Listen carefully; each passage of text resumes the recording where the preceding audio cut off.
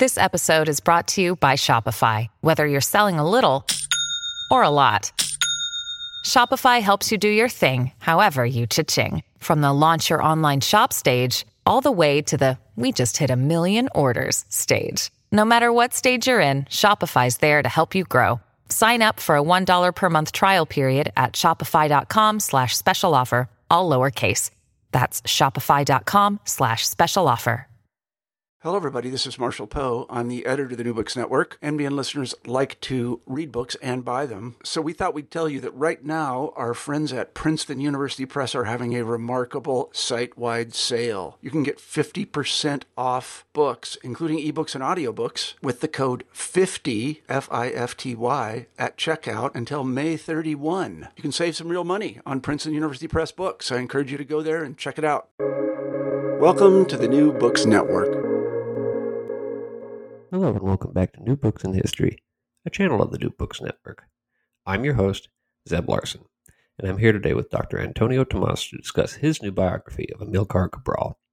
Dr. Tomas examines the life of Cabral, the roots of Cabral's ideology and nationalism, and the role that he played in the struggle against Portuguese imperialism in West Africa. Dr. Tomas, thank you for joining us today on the New Books Network. Tell us a little bit about yourself. Hi, my name is Antonio Tomas. I'm from Angola originally, and I spent a great part of my time, abroad traveling. I lived in Portugal, where I went to college, and then I moved to the US, where I did my PhD in anthropology at Columbia University. And then I moved to Makerere. I worked at Makerere University for 1 year. And then I moved to first Cape Town, then Stellenbosch. And now I am based in Johannesburg, University of Johannesburg. And for this particular book, which is about the life of Amilcar Cabral, what led you to this topic? I was born in Angola, before independence. Independence of Angola was in 1975, and for me, and then Angola became a socialist country, and then during the Civil War and so on. So growing up in Luanda, in Angola, during this time, that the country was making a huge effort to transform the economy and to become an African socialist country. I thought that there was a discrepancy between, on one hand, all the celebrations of nationalism and the path that had led Angola into independence, like the celebration of the revolution or the revolutionary moment on one hand, and on the other, the condition we lived in, because the economy was severely damaged by the war, and all the problems that are like the everyday life of an African city, in terms of infrastructure, access to goods, and so on. So, and the people would talk a lot about Amilcar Cabral, So, so I started reading about Amilcar Cabral, and then when I moved to Lisbon, I sort of found a different version of Cabral, because in Portugal, Cabral was read and was talked about in a different way. So in Portugal, because Cabral was also a student in Lisbon, he moved to Portugal in 1949 to pursue his studies in agriculture. He became an agronomist. So he moved to Portugal as well. So, and then in Portugal, I found, something that for me was, I think, my first encounter with racism, a very particular post-colonial Portuguese racism. And actually, a lot of people of my generation, a lot of Africans, were reading Cabral so as to come to terms with, with all these questions that Cabral asked in his time, about colonialism, about relationship between Portugal and the colonies and so on. So I started to read Cabral and so on. So this book actually is a way to reconcile these two views of Cabral. On one hand, how you use Cabral to understand revolution, and particularly the relationship between revolution and what happened to African countries after independence. And on the other hand, how to read Cabral in order to make an argument, in order to make a statement against racism and so on. In terms of the literature that's been published or written so far about Cabral, how do you situate what you've written with what's come before? I think this book is kind of, in a way, I would say original because of the fact that I think one of the few. I think I'm perhaps one of the few authors, at least in the Anglophone literature that was born after the death of Cabral. A great part of people who have written about Cabral were people who know Cabral, or people who are from I would say the same time frame that Cabral occupied. So you have a lot of people. You have some literature on Cabral in the 60s, particularly after his death, in the 70s and so on. People like an Angolan author as well, Mário Pinto de Andrade, who has written about Cabral. You have Oleg Ignatiev, Russian or Soviet, who has also written about Cabral. So one of the things about this literature is that this literature, I don't think that it doesn't challenge Cabral, because actually it's a literature that uses the work of Cabral to make a certain argument against capitalism, against imperialism, and so on. So it doesn't engage, for the most part, this literature doesn't engage critically with Cabral. So I tried to do something different with this book. Is really to how to read Cabral in the context of how to provide a reading of Cabral from the historical perspective we are in now. Because Cabral is a nationalist, so he fought for independence of Guinea, Cape Verde, and by extension Angola, Mozambique, and Saint Tome as well.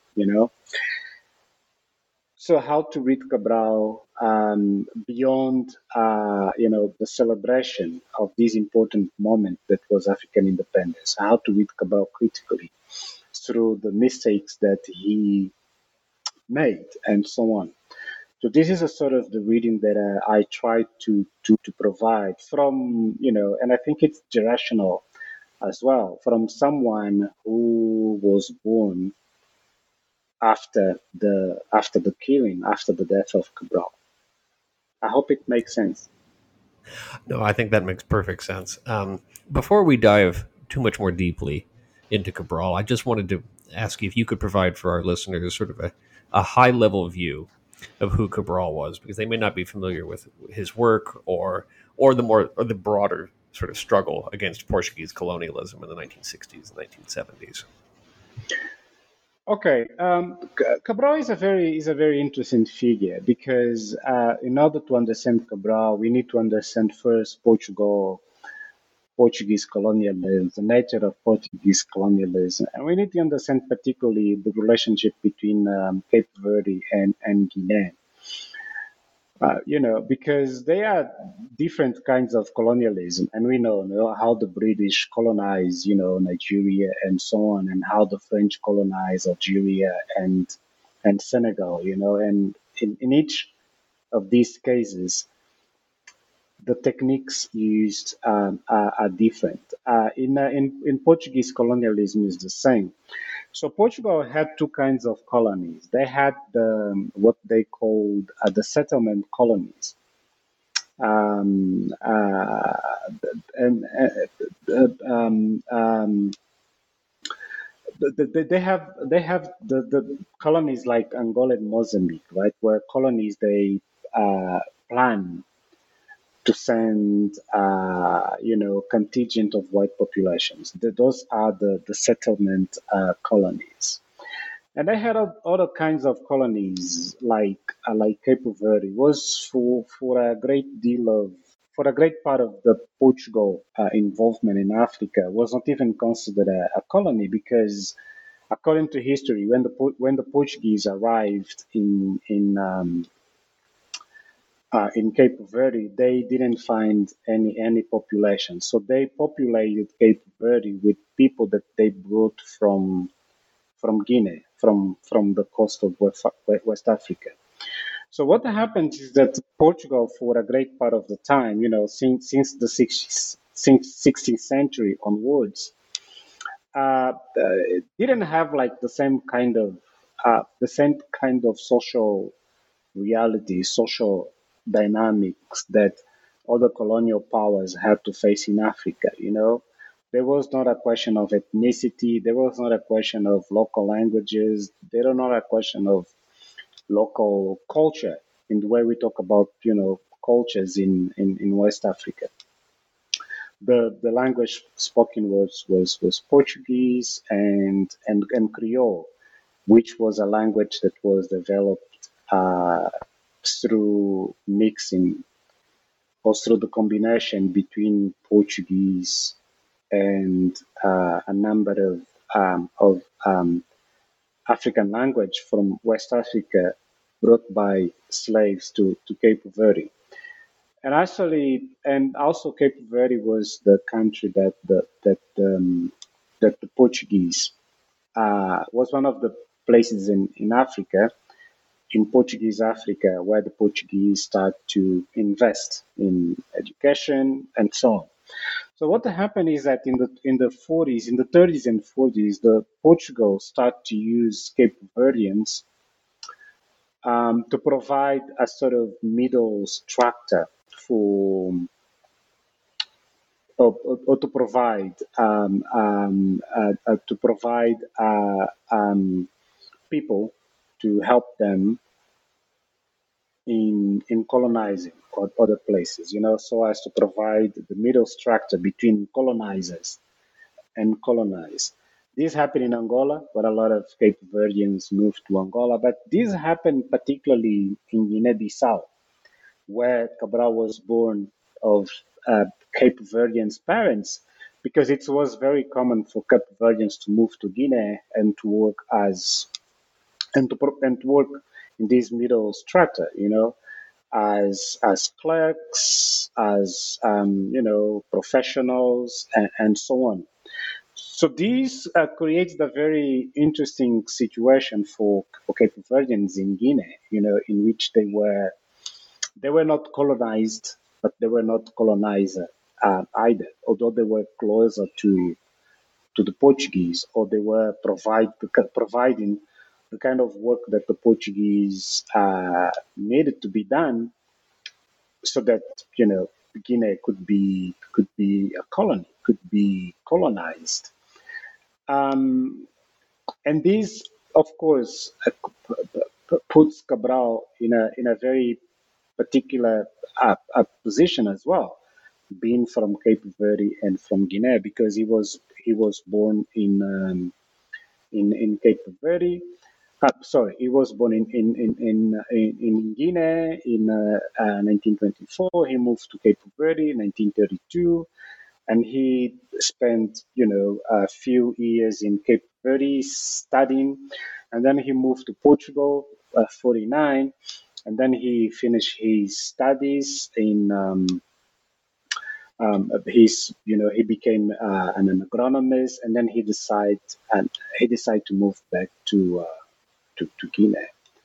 And when he moved back to Guinea in the 50s, that was when he started to be engaged with nationalism. And I think like all the contradictions that I explain in the book arise from this double identity. So he then creates a party, the PAIGC, the PAIGC, which is a party that combine these two elements, right? Cape Verdeans and Guineans.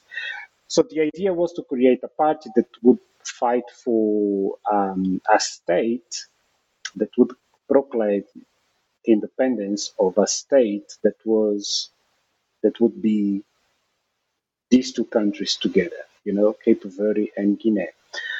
But the problem was that, Cape Verdeans were not very, for the most part, Cape Verdeans were not very convinced that, independence was an aim to be achieved. Because for the most part, Cape Verdeans didn't feel colonized or didn't feel as colonized as many people in Angola or in Guinea would feel. So what happened is that the party that would have elements from Cape Verde and Guinea end up being, for the most part, a party with where the great majority of people were from Guinea. And it's created, a bunch of problems because during a certain moment in the struggle, Guineans start to ask questions about this. Why is that we are fighting for the independence of Cape Verde and Guinea, but we have like less than 50 Cape Verdeans here, and like for more than 2,000 or perhaps 5,000 Guineans. So these start to raise a lot of questions, and I think that the killing of Cabral in '73 is also, I think, also comes because of the fact that a number of these issues were not addressed in a proper manner. So that was a really good high-level view of sort of the trajectory of Cabral's life. I want to rewind now a little bit and zero in on his early life. You note for our listeners the circumstances of his birth, but tell us a little bit about his family, about his relationship with the Cape Verde Islands as a child. How does that shape him? So he moved to Cape Verde in 32 because his father Juvenal Cabral had received some money, some inheritance. So he moved with the family, and he had a second wife who became the mother of his brother, of his siblings, because Juvenal had more, nobody knows, but I think more than 27 children. But Luis Cabral, he became a member of the PAIGC, and later on, I think the first president of Guinea-Bissau. So he moved to Cape Verde with his father and his stepmother, and so on. And then in Cape Verde, he went to school. He went late to school, because of the situation of divorce and so on. But and then Cape Verde is very interesting in this time because he goes to Liceu Gil Yange, the secondary school, and there is actually a lot of a lot of stuff going on. A lot of people writing poetry and so on, and a lot of people, reading Brazilian poets, reading Brazilian literature, and start to ask questions about Cabo Verdeanidad. What is to be Cape Verdean. So we're talking about the 30s, right? Where you know questions of identity were a major preoccupation. So if you read what Cabral has written in that time, there is not much difference between what he has written and what any other Cape Verdean his age and his education or his background would read. So I think that he blended very well into these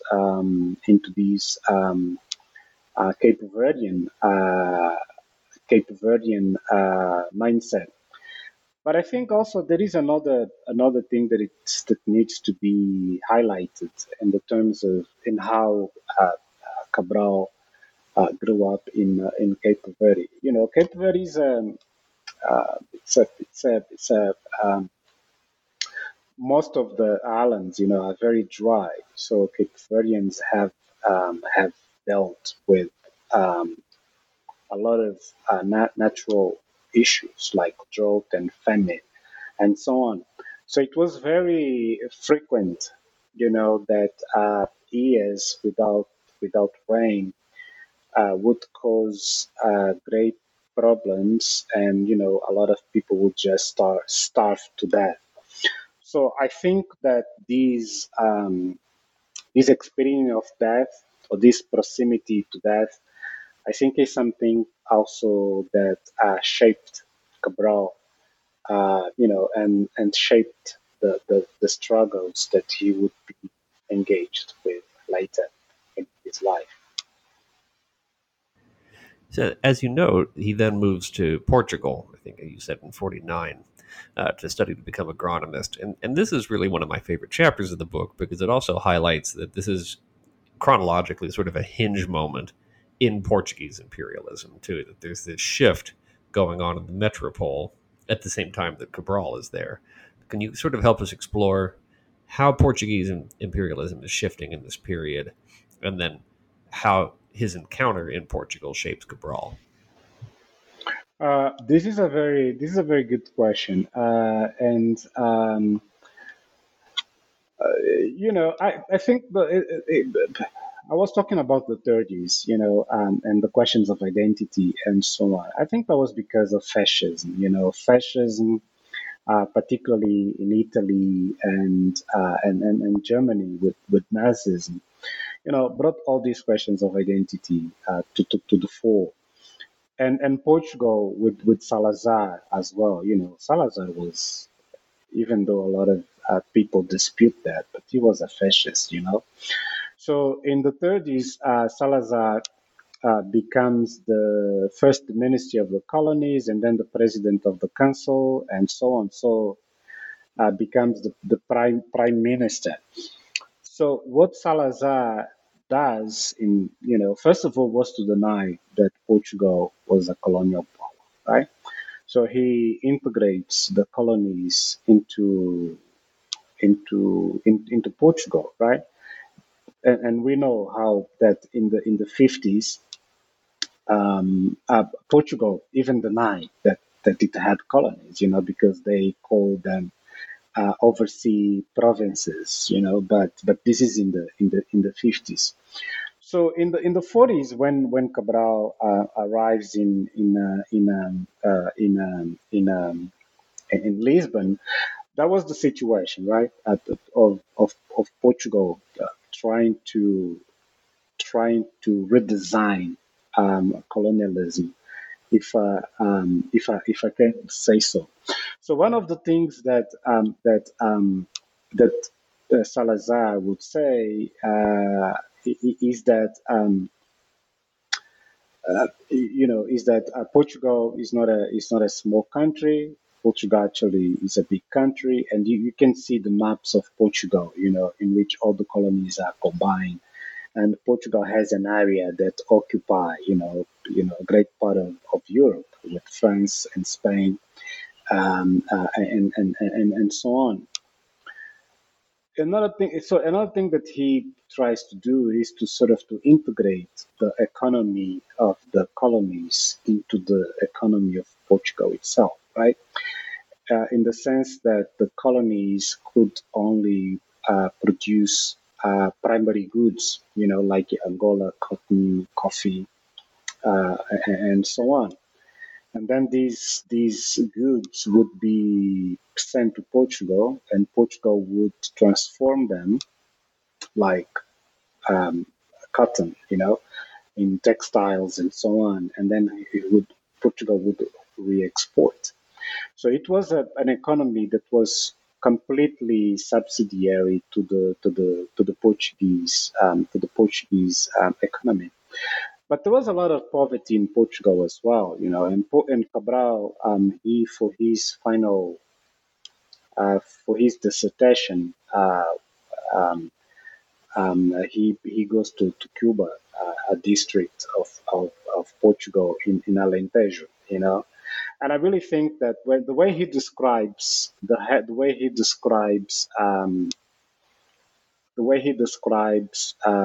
this particular agrarian society, which for him is not very different from what is going on, or from the situation of peasants, not in Guinea, but in Cape Verde. I think this is when he comes to the conclusion that, and I think this is very important in Cabral's work, this separation between between fascism, uh, uh, the separation between, just to understand what the war was about. So he said many times that we are not fighting Portugal, we are not fighting Portuguese people, we are fighting fascism. I think because I think I was because of this experience. So, but one of the things that the Portuguese did, and I think Cabral has written about that, Mário Pinto de Andrade has written about that, and I think that was like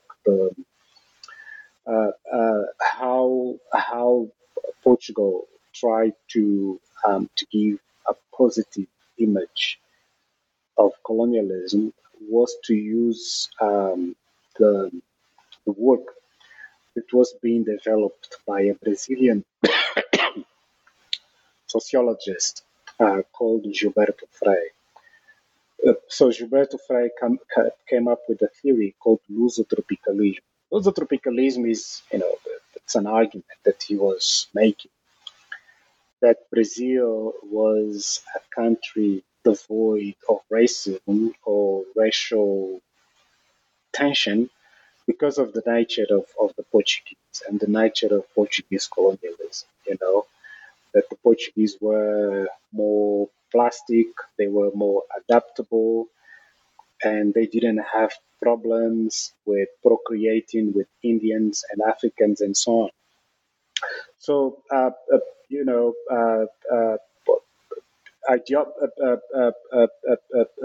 people in Portugal, people like Salazar, found all these ideas very, very interesting, and then they try to apply these to explain the presence of Portugal in Africa.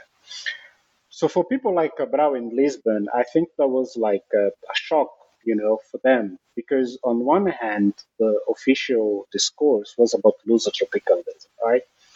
That the Portuguese that Portuguese colonialism was not as brutal as British or French colonialism. That the Portuguese had a particular inclination to mix and to deal with you know with uncivilized people. That was the expression then. The Africans, particularly, but the reality of racism in Lisbon was brutal. You know, was a very strong thing, and I think this is also something that Cabral has sought, that he had to fight against. So I really think that in this period of time, and something that pushes Cabral into nationalism, because he writes about that. He in the 60s he writes a piece called "Facts Against Colonialism." And one of the things that he does, one of the arguments that he makes in this piece, is exactly to dismantle these seemingly contradiction, or in an attempt of unmasking actually the regime, saying that all this stuff about Lusotropicalism is a lie, because in reality this is what is going on, and he was very knowledgeable about the colonial economy, and what Portugal was extracting from the colonies. Now, as you note, it's when he returns finally from Portugal and goes to Guinea that he sort of commits fully to nationalism. It's this idea that's been sort of taking root for a long time, but it fully blossoms in this period. What happens in the early 50s when he goes back to Guinea, and what does that sort of become? Yeah, so one of the things that normally when people write about Cabral, and people write about nationalism, and people write about these big figures, Che Guevara, even Nelson Mandela, and so on. You read these books, and it's like, and what a lot of people do, and even Patrick Chabal has written a wonderful book on Cabral in the 80s and so on. Uh, but for so they write about these figures, childhood, and so on, and they sort of come up with justifications, or they see a direct link between how these people grow up and what they end up doing later on. I think one of the things that I try to do with this book, is to say that, like, the passage for Cabral from like a normal life to political activism is not straightforward. I had a lot of doubts, and I really think that his career, his life could have taken a different path. But there are a number of events that take place and sort of push him into internationalism. The first one was the non of Sekou Touré, when De Gaulle travels to many places in Africa to promote the idea that of the union to be established between France and African colonies, right? Um, and Sekou Touré says no, and so on. And so, Guinea Conakry becomes independent, and Guinea Conakry starts to receive a lot of nationalists, right? A lot of people fighting for liberation of their countries, of people in Cameroon, Congo, and so on. So I think this is the first major element, So because Guinea Conakry was so close to Guinea Bissau, so it was actually a base from which an anti-colonial war could start. A place from which an anti-colonial war could start. And also, the fact that when this generation, people from students, mostly students or young professionals from Angola, Mozambique, Cape Verde, Saint Tome, when they start to to awaken to the situation of colonialism and to sort of imagine, what could happen to their countries because they could see that a lot of African countries were becoming independent.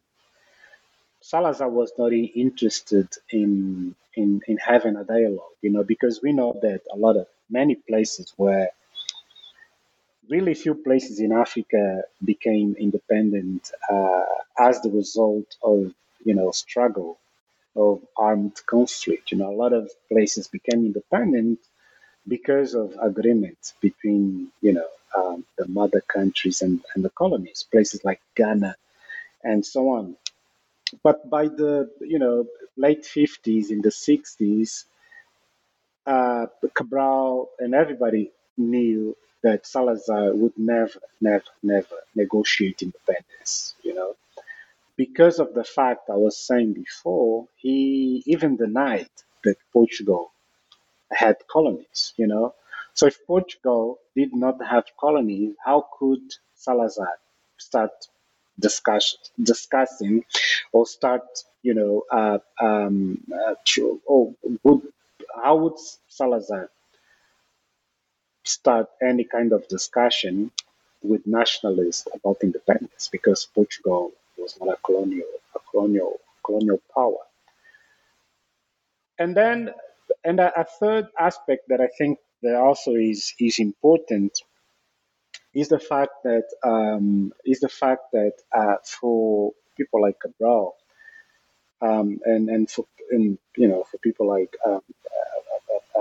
Agostinho Neto in Angola was that now was the role that Soviet Union was playing in this situation, because Soviet Union was really interested in supporting countries all over the world, particularly in Africa, to becoming independent, right?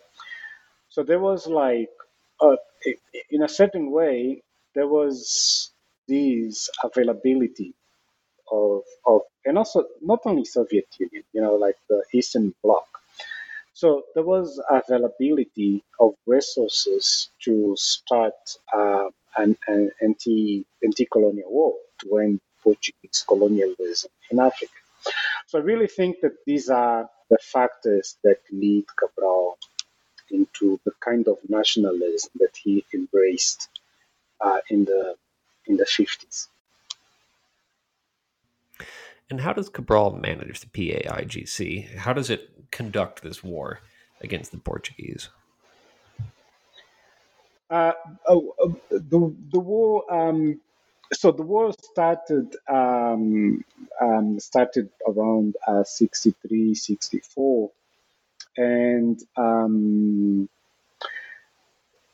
actually, the first clashes between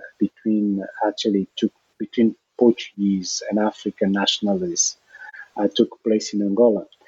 And Cabral was I think that's the reason I call him reluctant. He was a reluctant nationalist. He was a reluctant soldier.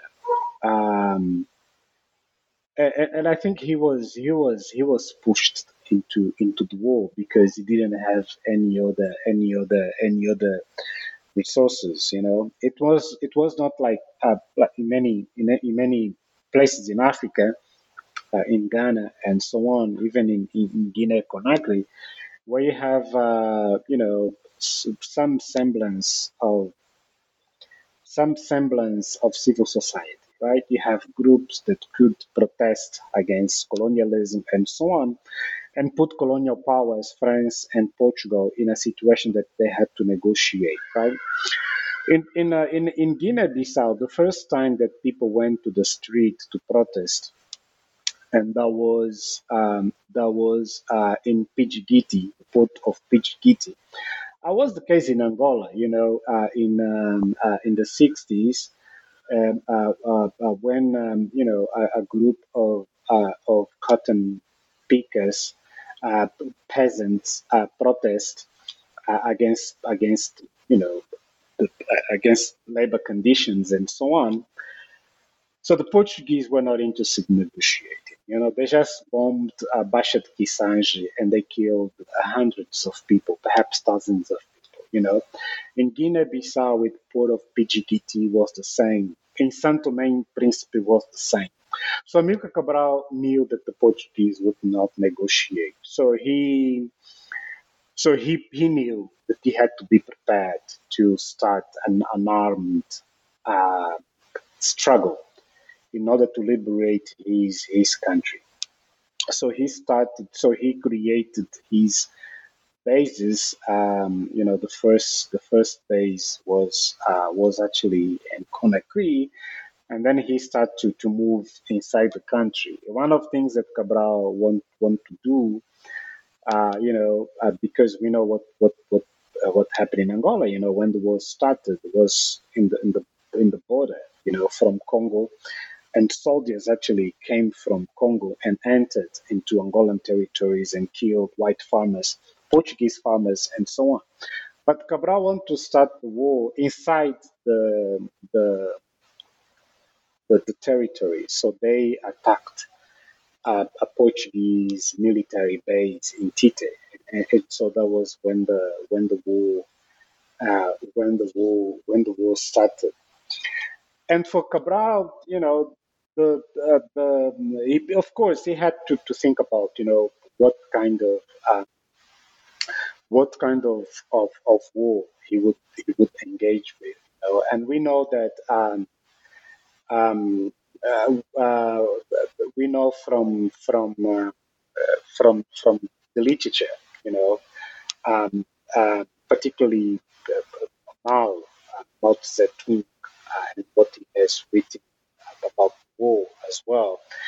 Um, but but he knows as well, because it would be very hard for him to follow Mao's precepts, because one of the things that Mao writes and says about is that the nationalist or the insurgent group has to be inside population, and and we know that the PAGC had some limitations. Cabral himself was not a soldier, and he himself spent a great part of his time outside the Guinean territory. So going into using like a sort of more Maoist technique to start a war in Guinea, I think would be a way to give too much power to the military, and he wants to avoid that. And so Che Guevara was like a sort of the was like provide some elements as well for how they organize PAGC, in the sense that they called it was partido de quadros, a party of cadres, of intellectuals, and trying to connect, right, the population, general population, with a group of intellectuals that would guide the war. I think, but there are a lot of problems that the guerrilla in Guinea-Bissau had to think about, because one of the things that is important for anyone who starts a guerrilla is and Cabral has written about that, and he was aware of the geographical situation of Guinea. Guinea doesn't have like mountains like a Sierra Maestra in Cuba, or even in Cape Verde, in certain places in Cape Verde, but there are good conditions, at least mountains that you can use to start a war, so that to create these sort of sanctuaries that that that the Portuguese would not be able to take. So Guinea didn't have that, didn't have mountains. So they really had to use the natural conditions of Guinea in order to fight the Portuguese, because they knew that the war would also be hard for the Portuguese, right? Because Guinea is very humid. and Guinea has like all these conditions for malaria and so on. So it was actually a very hard place for the Portuguese to fight our war. Um, but it was like, so what hand, and I think another aspect also to be considered, and I think this perhaps explains the fact that the war took so long, right, from 63 to 60 to 74, was the fact that Cabral didn't want to win independence through war. For him, the war was like what a means to get to force Portugal to negotiate. So the war was just a way to create the liberated zones or to protect the liberated zones so that some work, social work could be done in terms of education, in terms of health, and so on.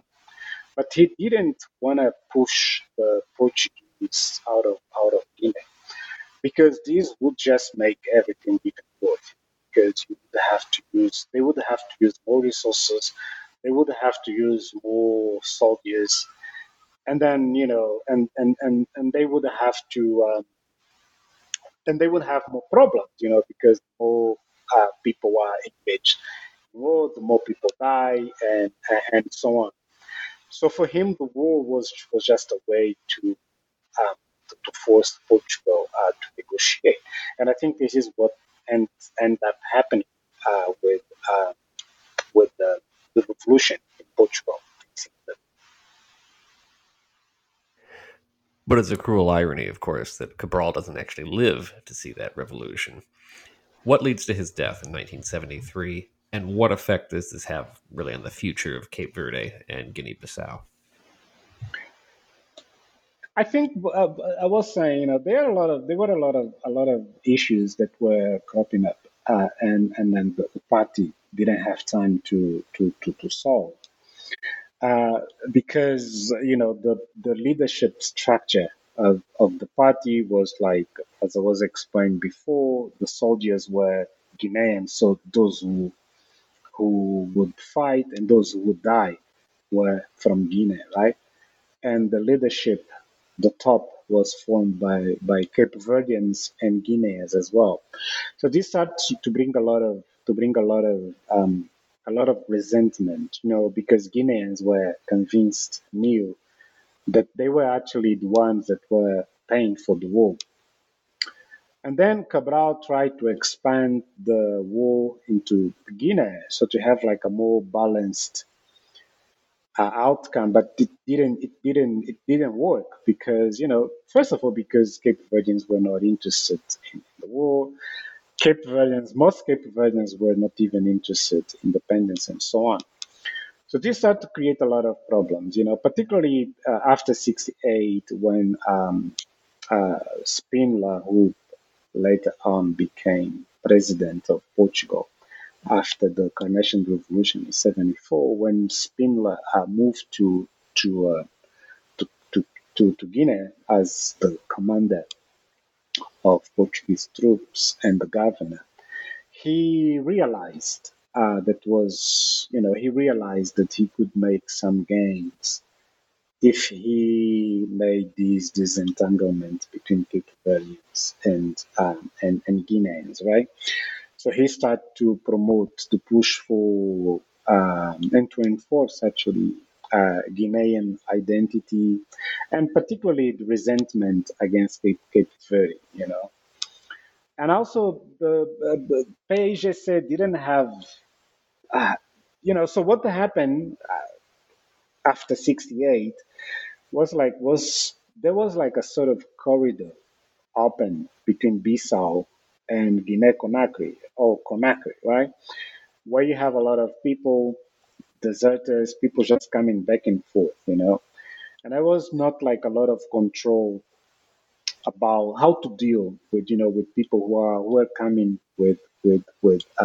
from Guinea and were interested in joining the forces of PAIGC in the in the countryside, or even in Conakry. So there are like a lot of people going back and forth and so on. So a lot of actually a lot of people criticizing Cabral openly, and disagreeing with Cabral openly. Particularly a lot of people thinking that perhaps Guineans should should should um, should go for independence without the Cape Verdeans. And I really think that that was like the sort of environment that create the conditions for this group to emerge and to kill Cabral in '73. Because even if in the literature and a lot of people who I talk with um, told me is that the killing of Cabral was not like just a sort of assassination, right? Was really a coup d'état, and was not a coup d'état against Cabral, right? It was a coup d'état against Cape Verdeans within PAIGC, because they are a group of Guineans who would want to have a party, or who would at least want to negotiate independence with Portugal without the Cape Verdeans. So I think that was the situation that the part didn't not solve, or could not solve, or didn't know how to solve, that led to the death of Cabral. Very good.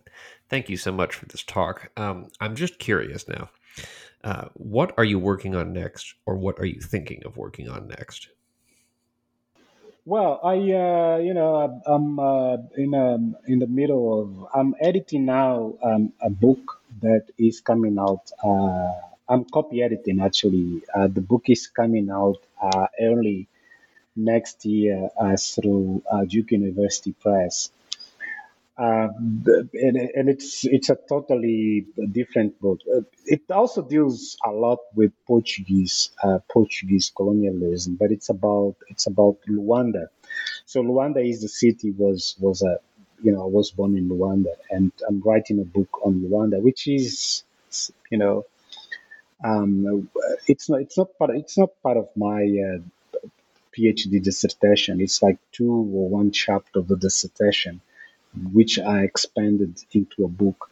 And the book is called In the Skin of the City, Special Transformation in Luanda, and it's coming out next year through Duke University Press.